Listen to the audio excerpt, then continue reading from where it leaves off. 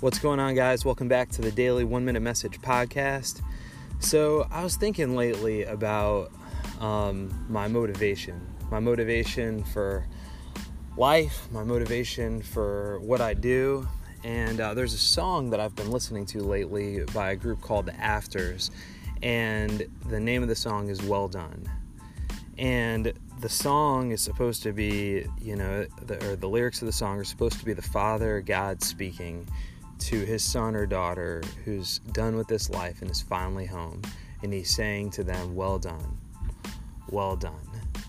And I can't remember the passage now in the Bible. I think it's in Matthew 25, where the king entrusts talents to his servants, and to the servants who are faithful, he says, well done, my good and faithful servant. And that's where the group got the lyrics to the song.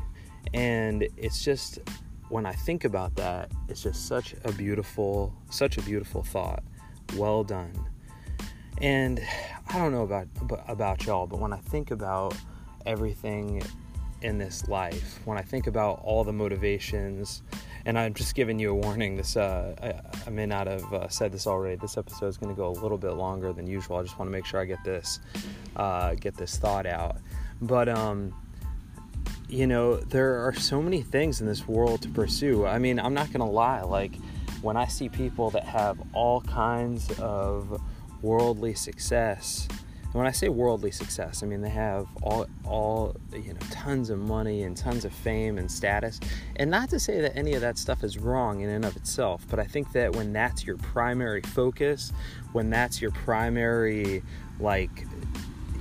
deal, that's when it becomes a problem. And I think for me that's a real temptation. It's a real struggle, because though the things of this world, all those things are so easy to make the focus of your life. But for me, what really anchors me is I don't want to live this life and miss the purpose for which I was created for. Now, I believe that what gets someone into heaven, so to speak, and I don't even know if that's the best way to put it, is surrendering their life to Jesus Christ and receiving the gift that he paid for by dying on the cross for the sins of humanity. And I think that when someone receives him as their Lord and Savior, that at that moment that we're not saved by our works or our good deeds, but that we're saved for good works and deeds, that they come from a life that has been transformed by the grace and power of Christ. So I just want to make sure I say that clearly. But for me, I want to hear those words. I want to hear, well done, good and faithful servant. I want my kids to hear, well done, good and faithful servant. I want my wife to hear, well done, good and faithful servant. And I want to live for the purpose that he created me for. I don't know exactly what that is, and I don't know that God ever comes to you with a specific roadmap and says, hey, here's exactly what I want to do with you. But I keep praying. My heart towards God continues to be one of surrender. It's funny, like even when I think about things, like it frames everything that I think about and all that I do. Like when I think about like where I want to live, or how much money do I want to make, or I don't even know what kind of job I want to work, or any of that stuff. Like where I go with that in my heart and mind is, God, you created me. You know the end from the beginning. You see how all the lives on this world fit together. You're the one that loves every single person. You're the best author, the best storyteller.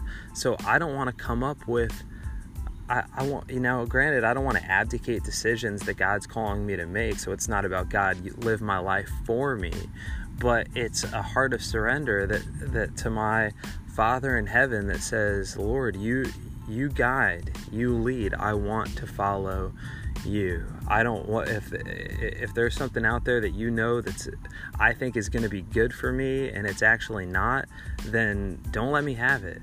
Hell, close the doors. If there's something out there that is going to be good for me that I think would be bad for me, then make it unavoidable.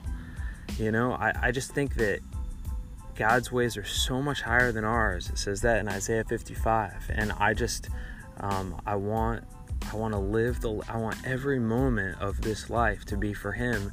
And what I long for more so than anything is when my life on this earth ends, whether it's today, because none of us are promised tomorrow, or 50 years from now, I want to hear my dad, my Father in heaven. I want to hear Him say, "Well done, good and faithful servant." And that is a primary motivator for me. That's to think about, just fulfilling the call that He's created me for, to entering into, in the song it talks about welcome. Some of the lyrics, I might butcher them a little bit, but it says, "Welcome to the place that you belong." And then it's the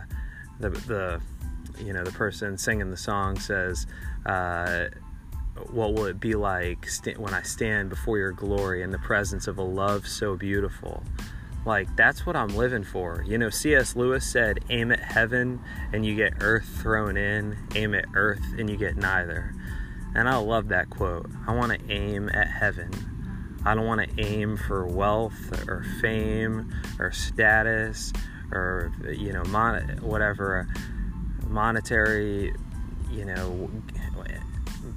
possessions. That's probably not even the right way to say that, but I don't want to aim for any of that stuff, because I think that what you aim for, what your motivation is, in a lot of ways defines you. So what's your motivation? What are you really after? What do you really want to have said about you? I think, truck passing by. What do you want really to have said about you? So that's a little bit about where my motivation comes from. I probably, I'm going to continue to seek more clarity around that, but just wanted to share that. So hope that is helpful to you guys. Would love for you to subscribe to the podcast, rate it, review it, share it if it's helpful to you, and we'll talk soon.